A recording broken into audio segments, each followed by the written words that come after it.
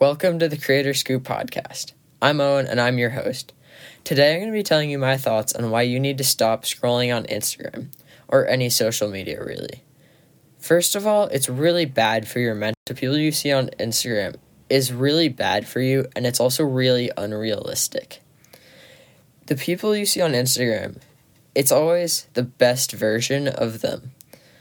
Everyone's always going to post the best version or the best picture of what they took. So it's always just going to be this constant thing that you're never going to be able to reach. Well, you might be able to, but it's pretty unrealistic for most people. You see this in the fitness industry a lot, because people reach for goals that are really unrealistic to them. So they try to strive for something that is someone else's best. So it just brings them down because they can't reach their goals when their goals are really someone else's ideal physique or something like that, or maybe their ideal strength. So it's just really bad for you to constantly compare yourself to others. This can also lead you to make your goals similar to other people's when you should really be focusing on your own goals. You can achieve so much more if you just focus on your own goals and just not think about what other people are doing. Because if you just focus on yourself, you'll continue to reach your goals instead of other people's goals. Another reason that scrolling on Instagram is bad is because it's just a waste of time. If you scroll for 5 minutes, like 6 times a day, which is a pretty realistic amount of time for most people, that's half an hour. You could do so much with that half hour if you just didn't waste it scrolling on Instagram.